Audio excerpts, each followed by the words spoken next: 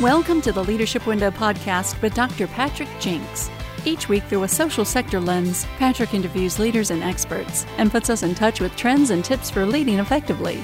Patrick is an LSI certified leadership coach, a member of the Forbes Coaches Council, a best-selling author, award-winning photographer, and a professional speaker.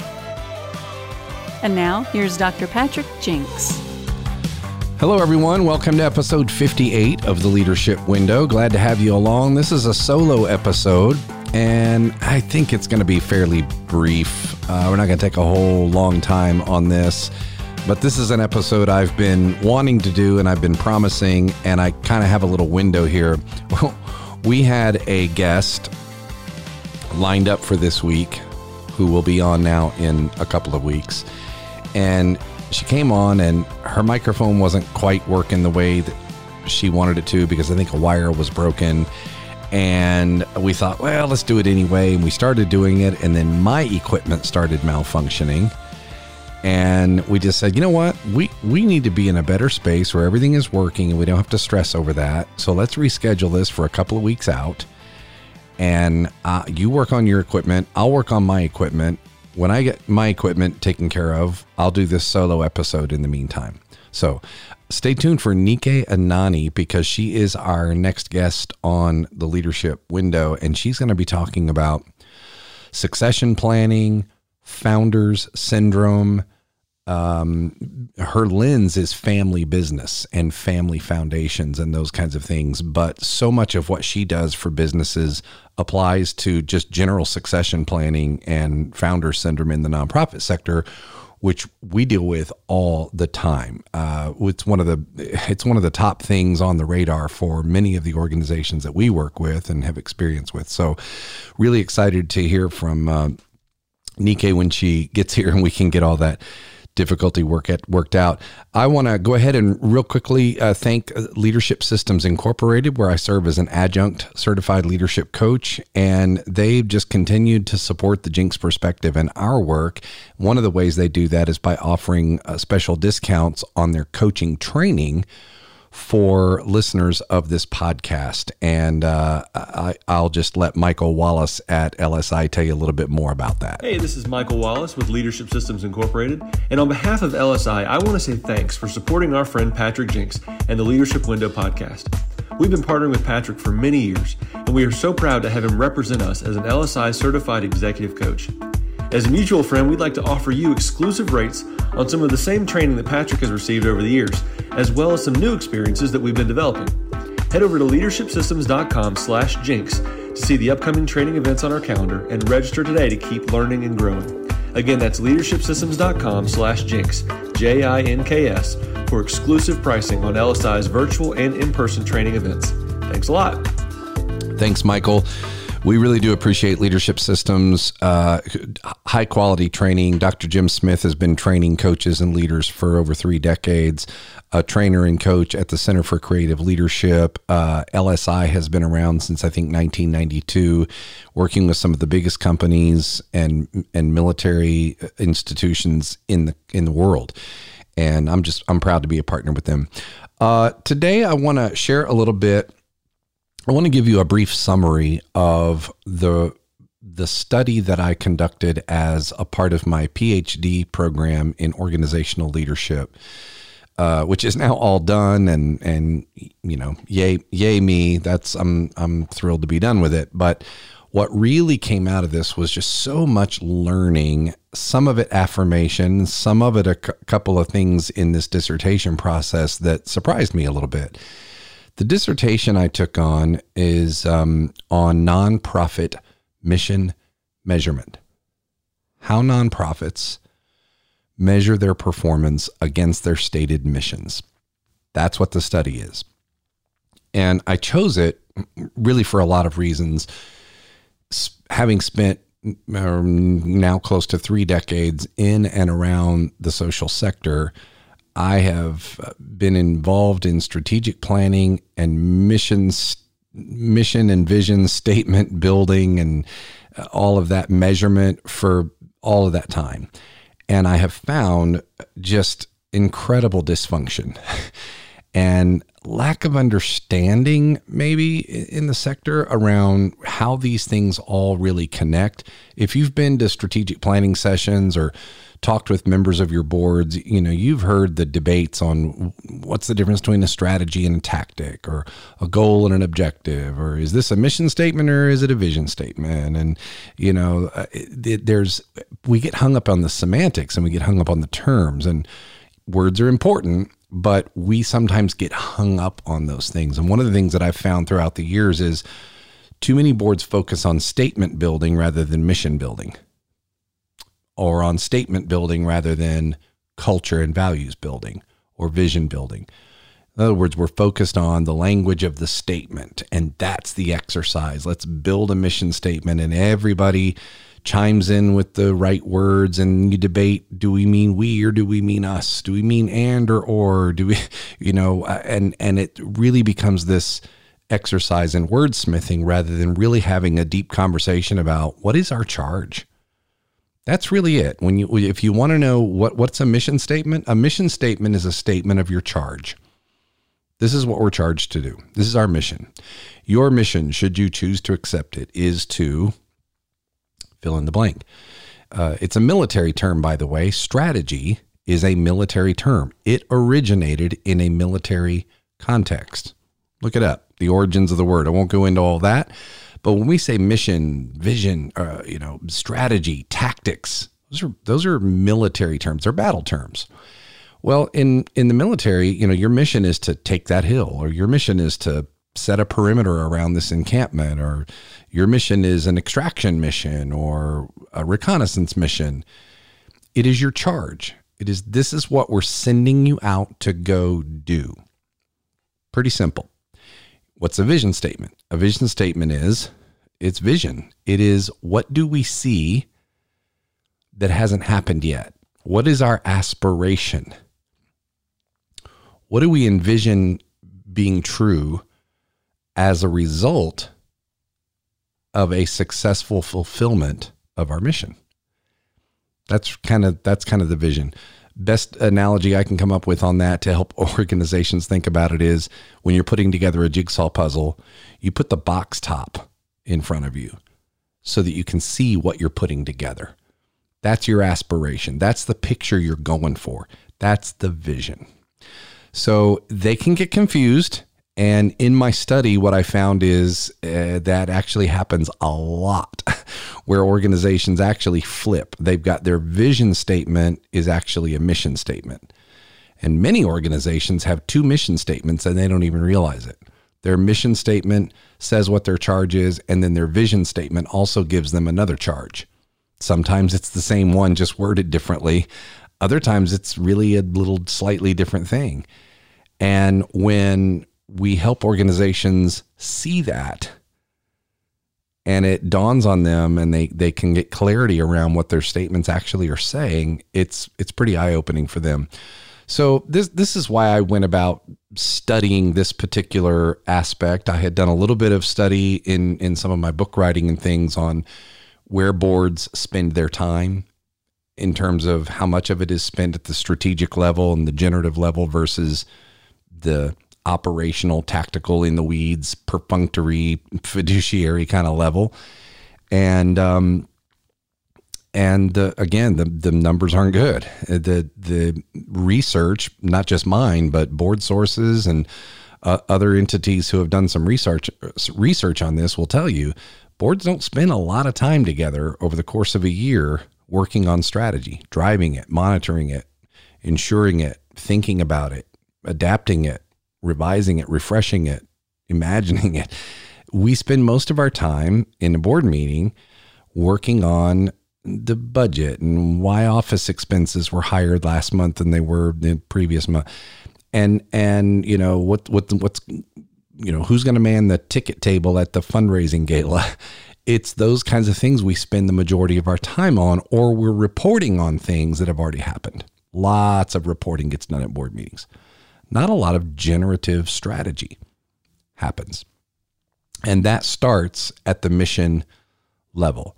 And when we ask boards what your mission is, what is your charge, without putting the mission statement in front of them, you sometimes get a lot of different answers from the board. And you would think it's pretty important for everybody to kind of be on the same page in terms of what your mission is. So we did this study because another reason we did it is because the nonprofit sector it's a pretty significant piece of the global economy. There's nearly 2 million nonprofits in the United States alone. They generate over $2 trillion a year in revenue. They are over $1 trillion impact back on the economy. Probably 700 billion of that just in wages alone of somewhere in the neighborhood of 10 to 12 million employees. It's a big piece of the puzzle. And so it is incumbent on nonprofits to get it right. Because here's the other thing, a nonprofit, and we're talking mostly about the tax exempt, mostly in the charitable section, those are the organizations that we focused on in our study, the health and human services kind of arena of the nonprofit sector. You're getting a tax break from the federal government. You're being told that in exchange for the delivery of a mission that is making an impact in our communities across the country, you won't have to pay income taxes on your revenue. Pretty good trade-off if we are actually accomplishing the mission that we promised that we're accomplishing. Now, fortunately or unfortunately, depending on the perspective you come at, the IRS doesn't monitor whether or not you're achieving your mission. They don't come back and say, okay, your mission is to end homelessness. Did you do it? Because if you haven't ended it yet over a certain period of time, we're going to revoke your tax exempt status. They don't do that. They don't really come back and measure whether or not you've achieved your mission. So who's doing it? And what about the public trust? What about the community that literally owns your nonprofit? Your public promise to them to gain the public trust is that you are delivering on a mission. And so what is the accountability for that? And too often what happens, not out of any malice or, kind of laziness or anything, just kind of it's built into the culture. We just kind of feel like if we're working on the mission intuitively, we're doing good. And we don't, I've even read and heard people say this stuff on measuring our work is hogwash. We can't measure this stuff. It's too nebulous, it's too hard. Let's get off the metrics train and just do good work. We know we're doing good. I'm not in that camp. And that's part of why I did this study.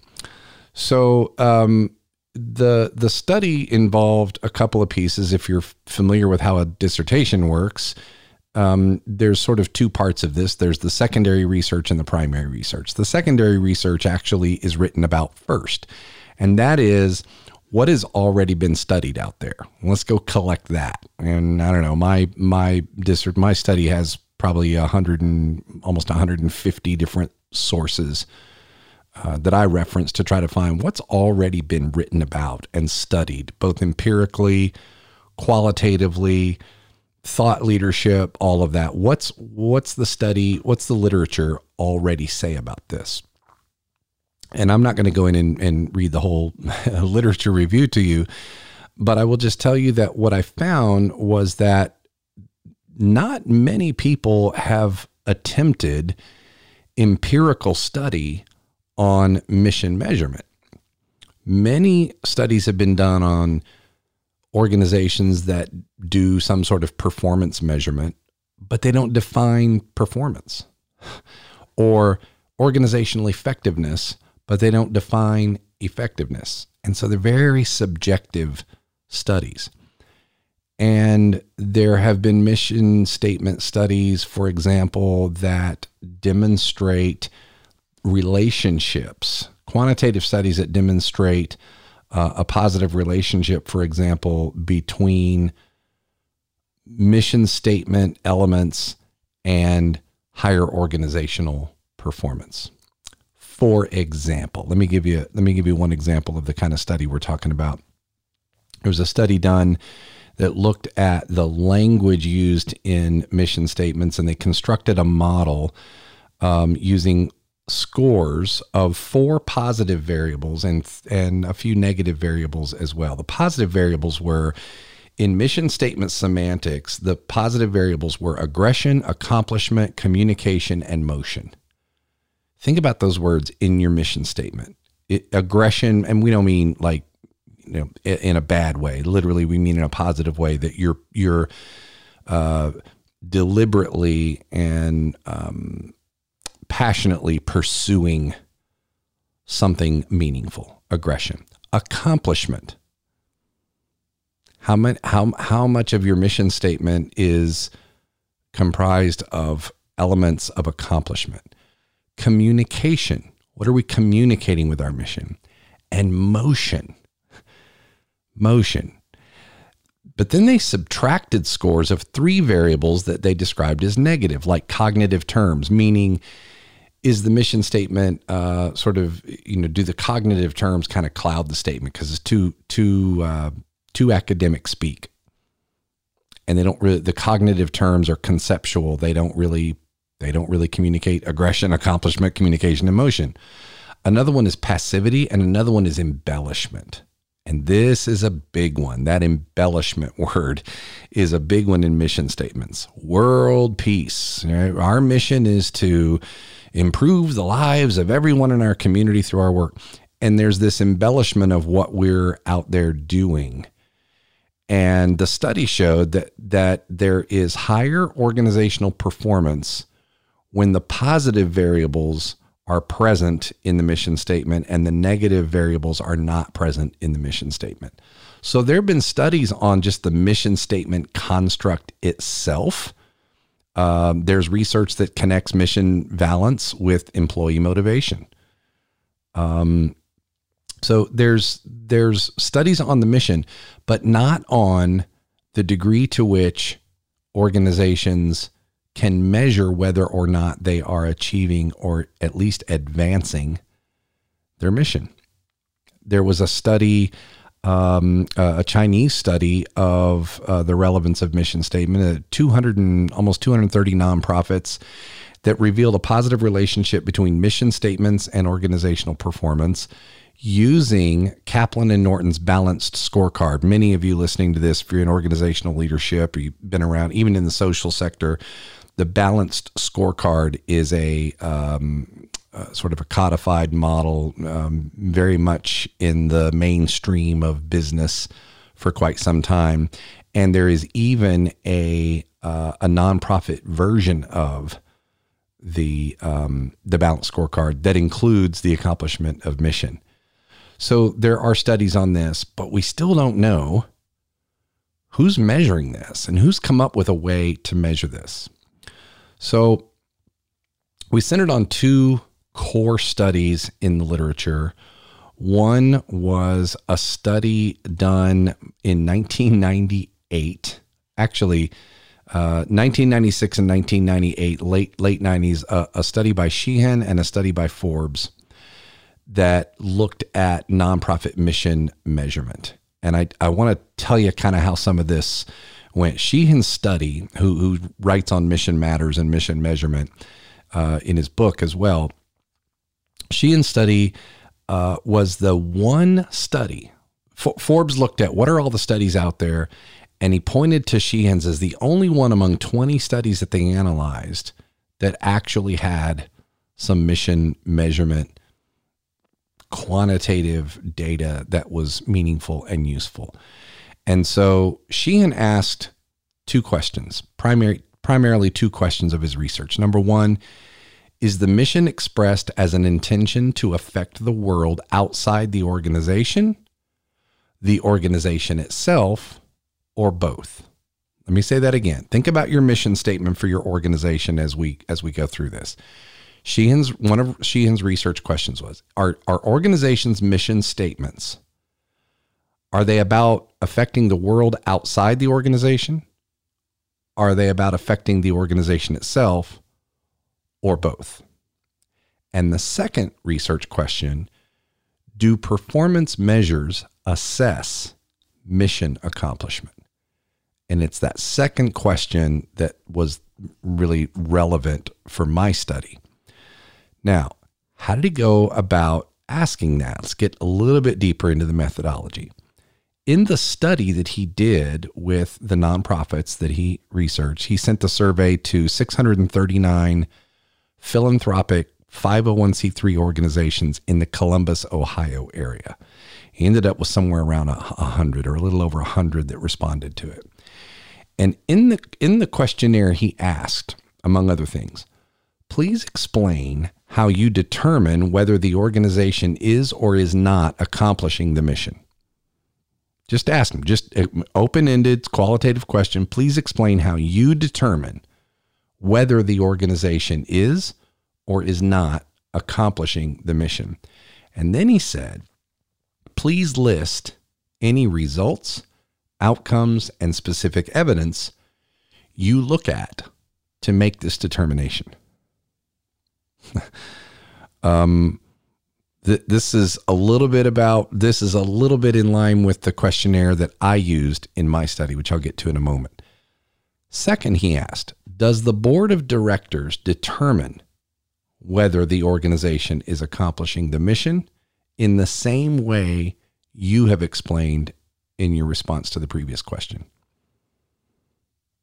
That is a powerful question. You ask the CEO, how do you determine whether or not the organization is achieving the mission? And then you ask, does the board determine it using the same lens? Critical question. So I won't go into all of the methodology, but here were the results.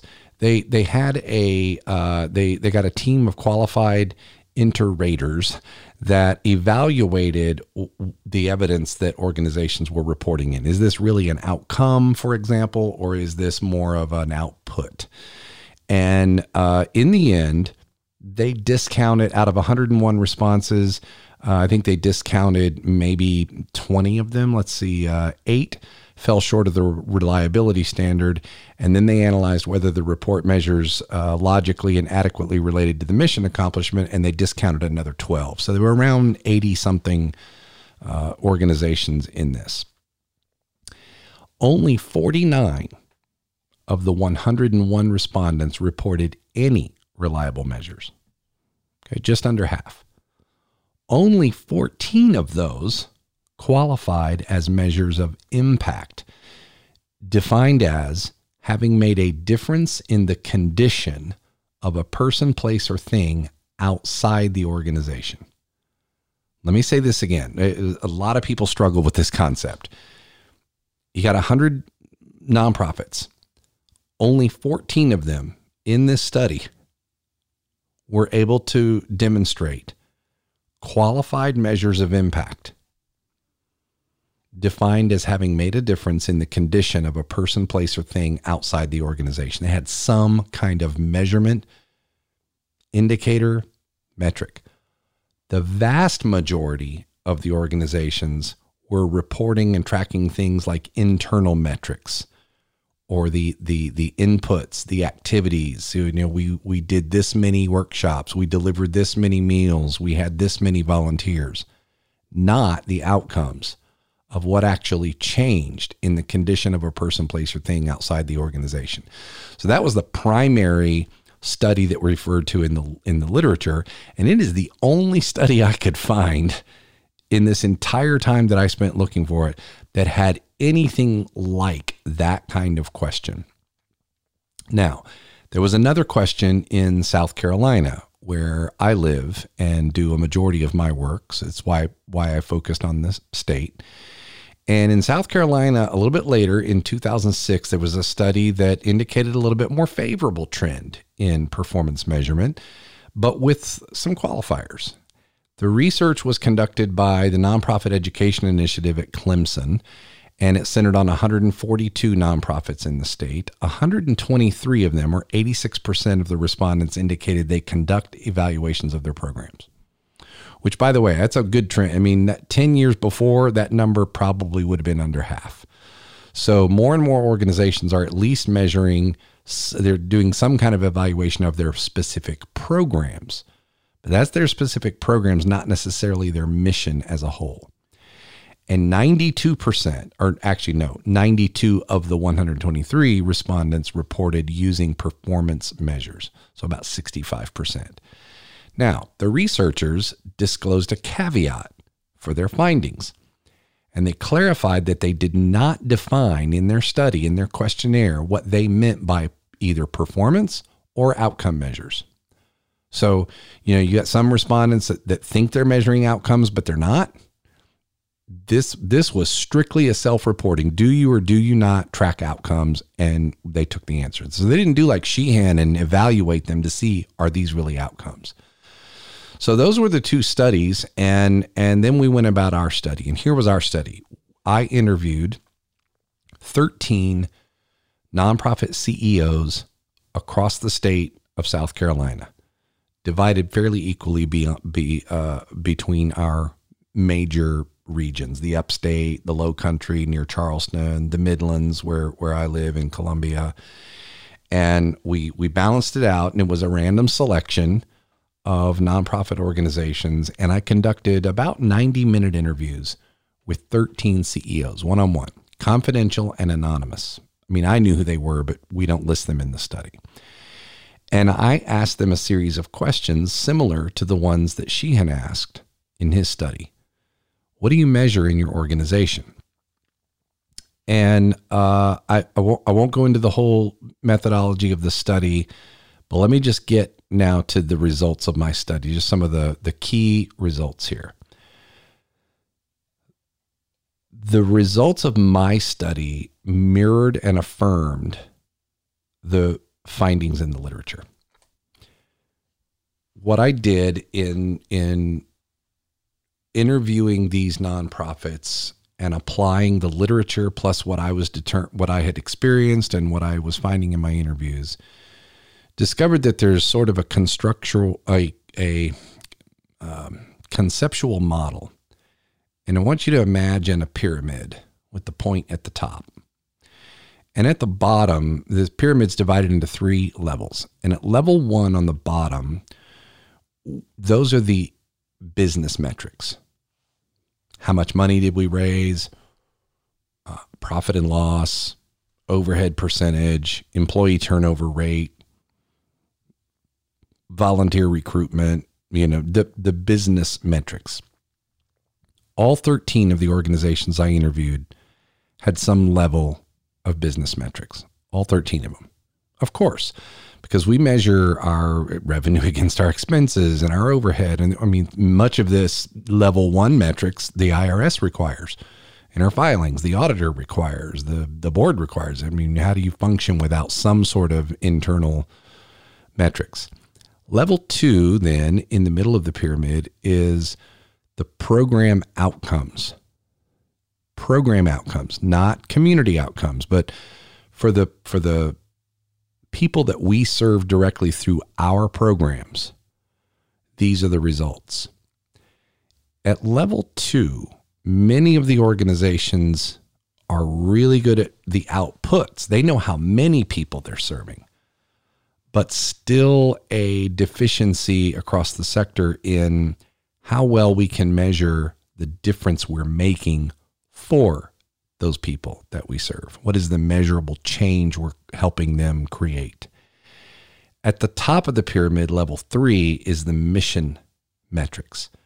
Do we have any metrics that provide any evidence that we're achieving or advancing our stated mission?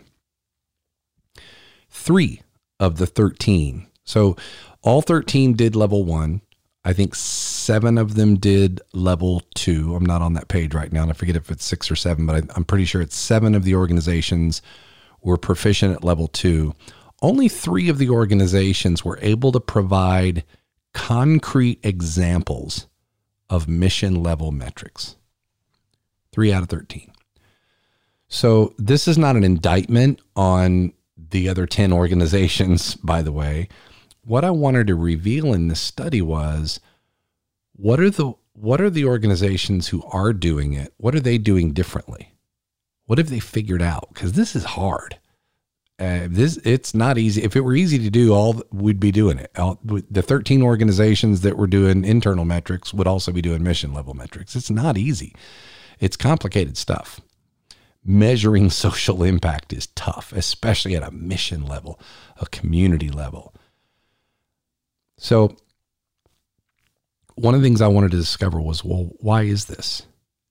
And in the literature that I reviewed, it kept coming back to capacity. Well, nonprofits don't have the capacity to measure because that requires data systems and those cost money. And that requires training and expertise and it requires staff. And most organizations have a small staff. And it kept coming down to capacity. In the literature, they wrote about how, funders, for example, they want outcomes, but they won't fund the capacity to help you achieve it and the staff, et cetera.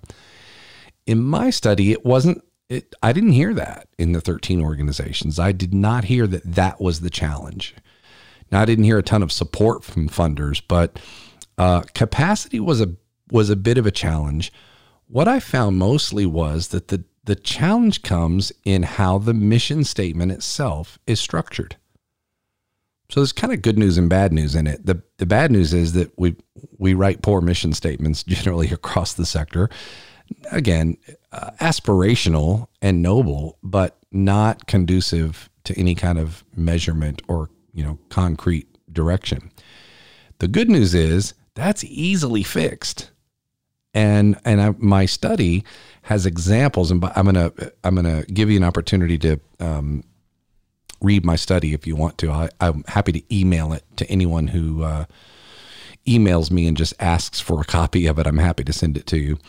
But the thing that I found is that the mission statement construction is really where it begins. And think about this. Most of the organizations out there, they weren't around when their mission statement was, the people that work there were not around when their mission statement was constructed originally. Some of these organizations are 100 years old. Some of them are 30, 40 years old. Many of the staff, hardly any of the board members were around when the mission statement was formed, so they weren't there to hear the conversation about what the charge was. Now, periodically, some of them have gone back and revisited it, but they look at it from a language standpoint and go, does this still sound good? Yeah, all right. Well, or they'll change it and say, well, really, we kind of need to tweak this and tweak that. But they don't do it from the construct of, do we have a mission that we can know we're accomplishing in some way, at least advancing if we haven't finished it? Do we have a mission statement that is conducive to that kind of thing? So I found two issues with mission statements. 9 of the 13 organizations that I interviewed contained what I came to call it contained bifurcated language, meaning dual-natured missions, where one part is aspiration and another part is more of a description of the service. And I'm going to give you an example of this back to the literature and an organization called the Nature Conservancy. Many of you have heard of the Nature Conservancy. And their national mission at the time this study was being done, back I think in the early 2000s. The mission, listen to this mission of the Nature Conservancy: to preserve the plants, animals, and natural communities that represent the diversity of life on Earth by protecting the lands and waters they need to survive. Now, I know you don't have this in front of you because this is an audio podcast, so let me read it again. Their mission at the Nature Conservancy: to preserve the plants, animals, and natural communities that represent the diversity of life on Earth by protecting the lands and waters they need to survive. Here's the key. That word "by" creates an immediate bifurcation of the mission. It literally splits the mission into 2 missions. Mission 1, let me read the first half. Everything up to the word "by." Here's how it reads. Our mission: to preserve the plants, animals, and natural communities that represent the diversity of life on Earth. Period. That's our mission, to preserve the plants, animals, and natural communities that represent the diversity of life on Earth. Done. That's our mission. That's a clear charge, preservation. But then they threw that word by in there. How do we preserve? By protecting the lands and the waters they need to survive. Now let's take the second half of that mission statement by itself and say the mission of the Nature Conservancy is to protect the lands and waters that the plants, animals, and natural communities that represent the diversity of life on Earth need to survive. So is their mission preservation of the plants and animals, or is their mission the protection of the lands and waters? They're two different things. They're two different charges. They come with two different sets of metrics. And for most of their 50-year history at the time, they did real well measuring the success of the second half of their mission statement, but to the detriment of the first half, which, by the way, was conceded by the late John Sawhill, who was the former CEO at the Nature Conservancy, in his research with David Williamson, who also served as director of communications for the Nature Conservancy. So this is them saying this about themselves, that we got this wrong because we had this bifurcated mission and we were measuring the second half of it, but we were realizing that we weren't doing so hot on the first half of it, of measuring. So they had two components, protect and preserve. They had a handle on measuring their activities and their outputs relating to protecting the lands and waters. They measured revenue that they had generated, memberships, and they literally could measure acres protected, 12 million acres. But that rubric left a hole in the mission metrics on the preservation side. And the high extinction rate of diverse species left a lot to be desired in terms of their mission to preserve life diversity. So if you've got a mission statement, go back and look at your mission statement right now. And if you have the word by in the middle of your mission statement, you probably have a bifurcated mission. Read each half, each side of the by itself, and ask yourself which one is the mission. Now there's another key word instead of by, and that's to. We do such and such, and our mission is to blah, blah, blah, blah, blah, to blah, blah, blah, blah. So we do this to do this. Again, you've bifurcated the mission. Which side of the equation is your charge? And often what happens is that one side of that bifurcated mission is actually a more appropriate vision statement. So let's take the Nature Conservancy, for example. What they sort of land on here is our charge is to protect land and water. Our vision is, if we protect the land and the water, our vision is the preservation of diverse life on the earth. Another way that you could say it is, that's our theory of change. Our theory of preservation is protection. And so there's a difference in what is our work. What are we going out and actually doing? And when you can focus on that and measure that, you can know whether or not you're accomplishing the mission statement. So that bifurcated mission, that was a real thing. We had an example, and I'm changing the words up just a little bit, but we had here's an organization whose mission was to improve the quality of life by providing meals and other basic needs. Now, to improve the quality of life, that's how their mission statement starts. Well, how do you measure improvement in the quality of life of the people you serve? How do you ever know you're advancing or accomplishing that mission? But notice they had the word by in here, which means bifurcated. To improve the quality of life by providing meals, among other things. Those are the concrete and measurable. They can measure the meals they provide and the basic needs they provide, but do they have any kind of indicator for what an improved quality of life means?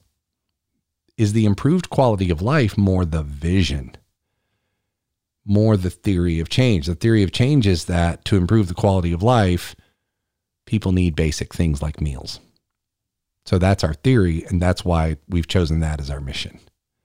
I hope you're getting this. This may be incredibly boring to everybody, but it is really critical. Here's another one. Another organization, their mission is to reduce generational poverty by teaching life skills.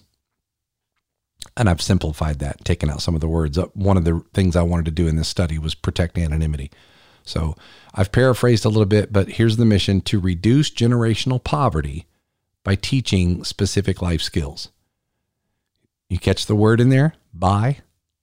To reduce generational poverty by teaching specific life skills. Okay, so which one is your mission? Reduce generational poverty? Is that your charge? Or is your charge teaching life skills? And before you say, well, it's both, Patrick, it's both. One does the other. That we want that in our mission statement. And that's, I get that. Again, that's the theory of change. You're saying that our role in reducing generational poverty is teaching life skills. Are there not a lot of other things that need to happen to reduce generational poverty? What this organization is saying is that our charge is teaching life skills. That's the mission. The vision is a reduction or an elimination of generational poverty. Break the cycle. That's the vision. The mission, the charge, teach life skills. It's really critical to get this right. The second issue with the mission statements was the nebulous nature of mission statements. So we had organizations in the study that use language like improving our community or building character. How do you measure that? Now, I'm not saying you can't, but most organizations that have this kind of language in their mission statements don't. Whether they can or not, that's a question they need to start with. Can we measure improvement in our community? How do we define it? How do we define character? How do we know when we're building it? Are there any metrics behind this? And again, this is where a lot of people will argue, Patrick, we know the things that build character. We might not have a tangible, like hard number metric for it. And you're right. You might not, but there has to be some indication that your theory of change has credibility. So, and again, I pointed to organizations that sort of flipped their mission statement with their vision statement, but most of the study's participants in my study said their mission statements aren't measurable as stated. So we have one organization, for example, whose mission statement centers on prevention, and the CEO stated flat out, not sure that's measurable. But seeing the community rates decrease over time that they're trying to decrease could be an indicator of prevention. Could be. So it all depends on whether or not you've defined it and gotten intentional about what that is. The other thing we found is that a lot of organizations are intuitively aware of whether their work is related to their mission. They know if they're kind of in the mission arena. You've heard the term mission drift. Well, is this mission drift for us? So we kind of know whether or not the work aligns, whether or not we have metrics for advancing the mission. For example, one organization's mission statement states that they fight for those they serve. We fight for the people that we're serving. Well, they know what fighting feels like.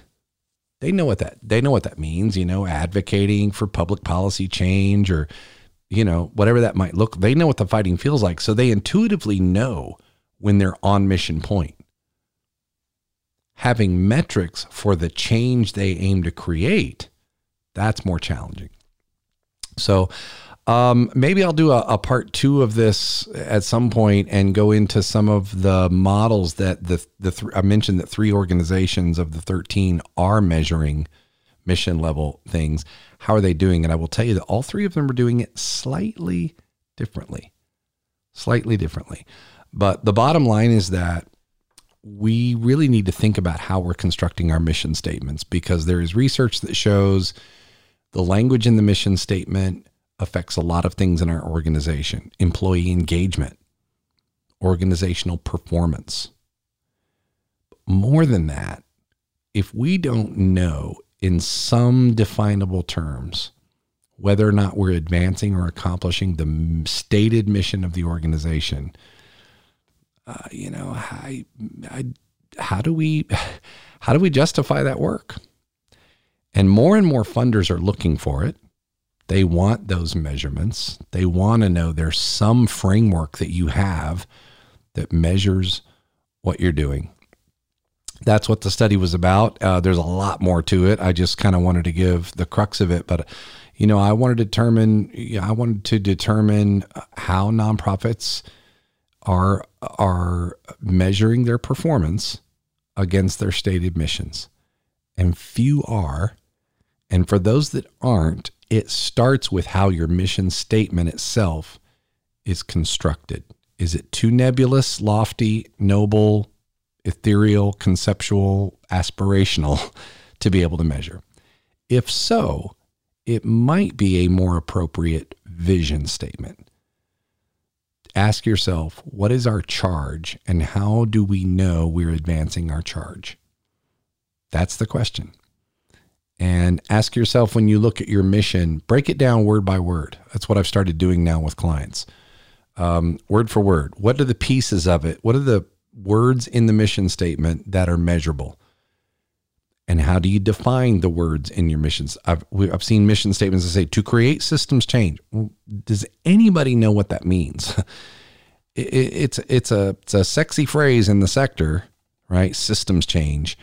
But does your organization understand what you're saying your charge is when you say systems change? What does that mean? And do you have a measurement for it?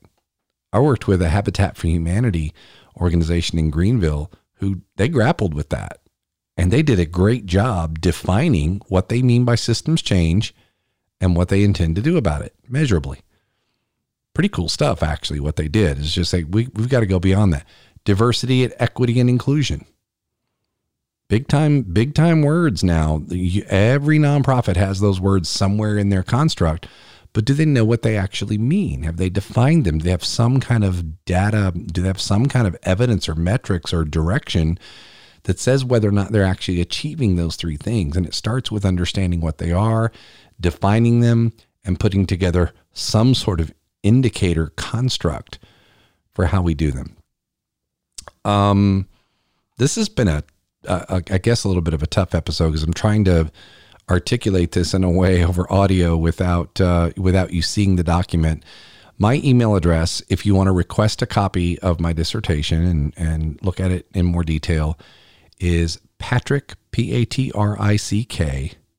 at jinksperspective.com. JINKS perspective.com. Patrick at jinksperspective.com. If you'll email me and say, I listened to your podcast, I'd love to read a copy of your dissertation, I will send you a copy of my dissertation, and you can look at the more detail behind it, and maybe things will click a little bit better than my trying to explain it. It was a powerful process for me because it was true learning to really dig into this. I really came to appreciate what research looks like when you're going through a doctoral program. And I have a new level of respect for everybody who's done it, because if you haven't done it, boy, like it's an eye opener, and you truly do learn because you're curious and you're inquiring, you're trying to really get at an answer to something. And I think we did here. There's a book by Alnur Ibrahim that I'll also recommend. It's called Measuring Social Change. Measuring Social Change. The subtitle is Performance and Accountability in a Complex World. It's by Alnur, Alnoor, Ibrahim, Ebrahim. He is a prolific researcher and writer on this topic of social impact and measuring it.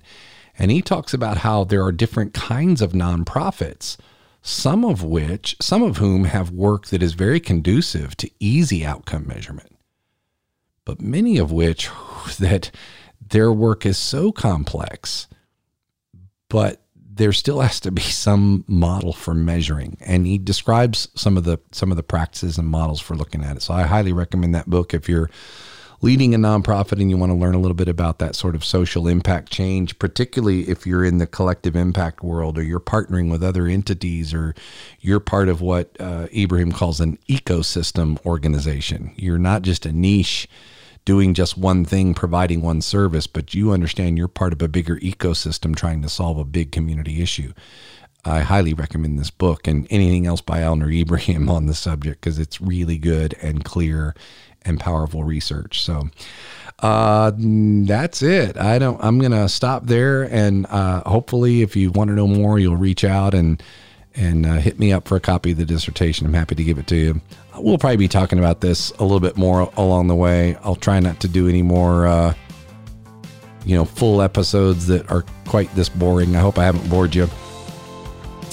If you're into this stuff, you're not bored. If you're not, you probably tuned out. You're probably not listening to me right now. You've moved on.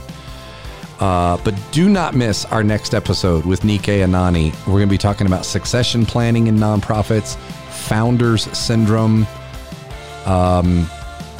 and family foundations, lots of that kind of stuff. What are some of the tips and tools that nonprofits need to think about? Succession planning is a big deal right now. A lot of the sector is aging out from a CEO standpoint. A lot of boards are asking the question about succession and continuity.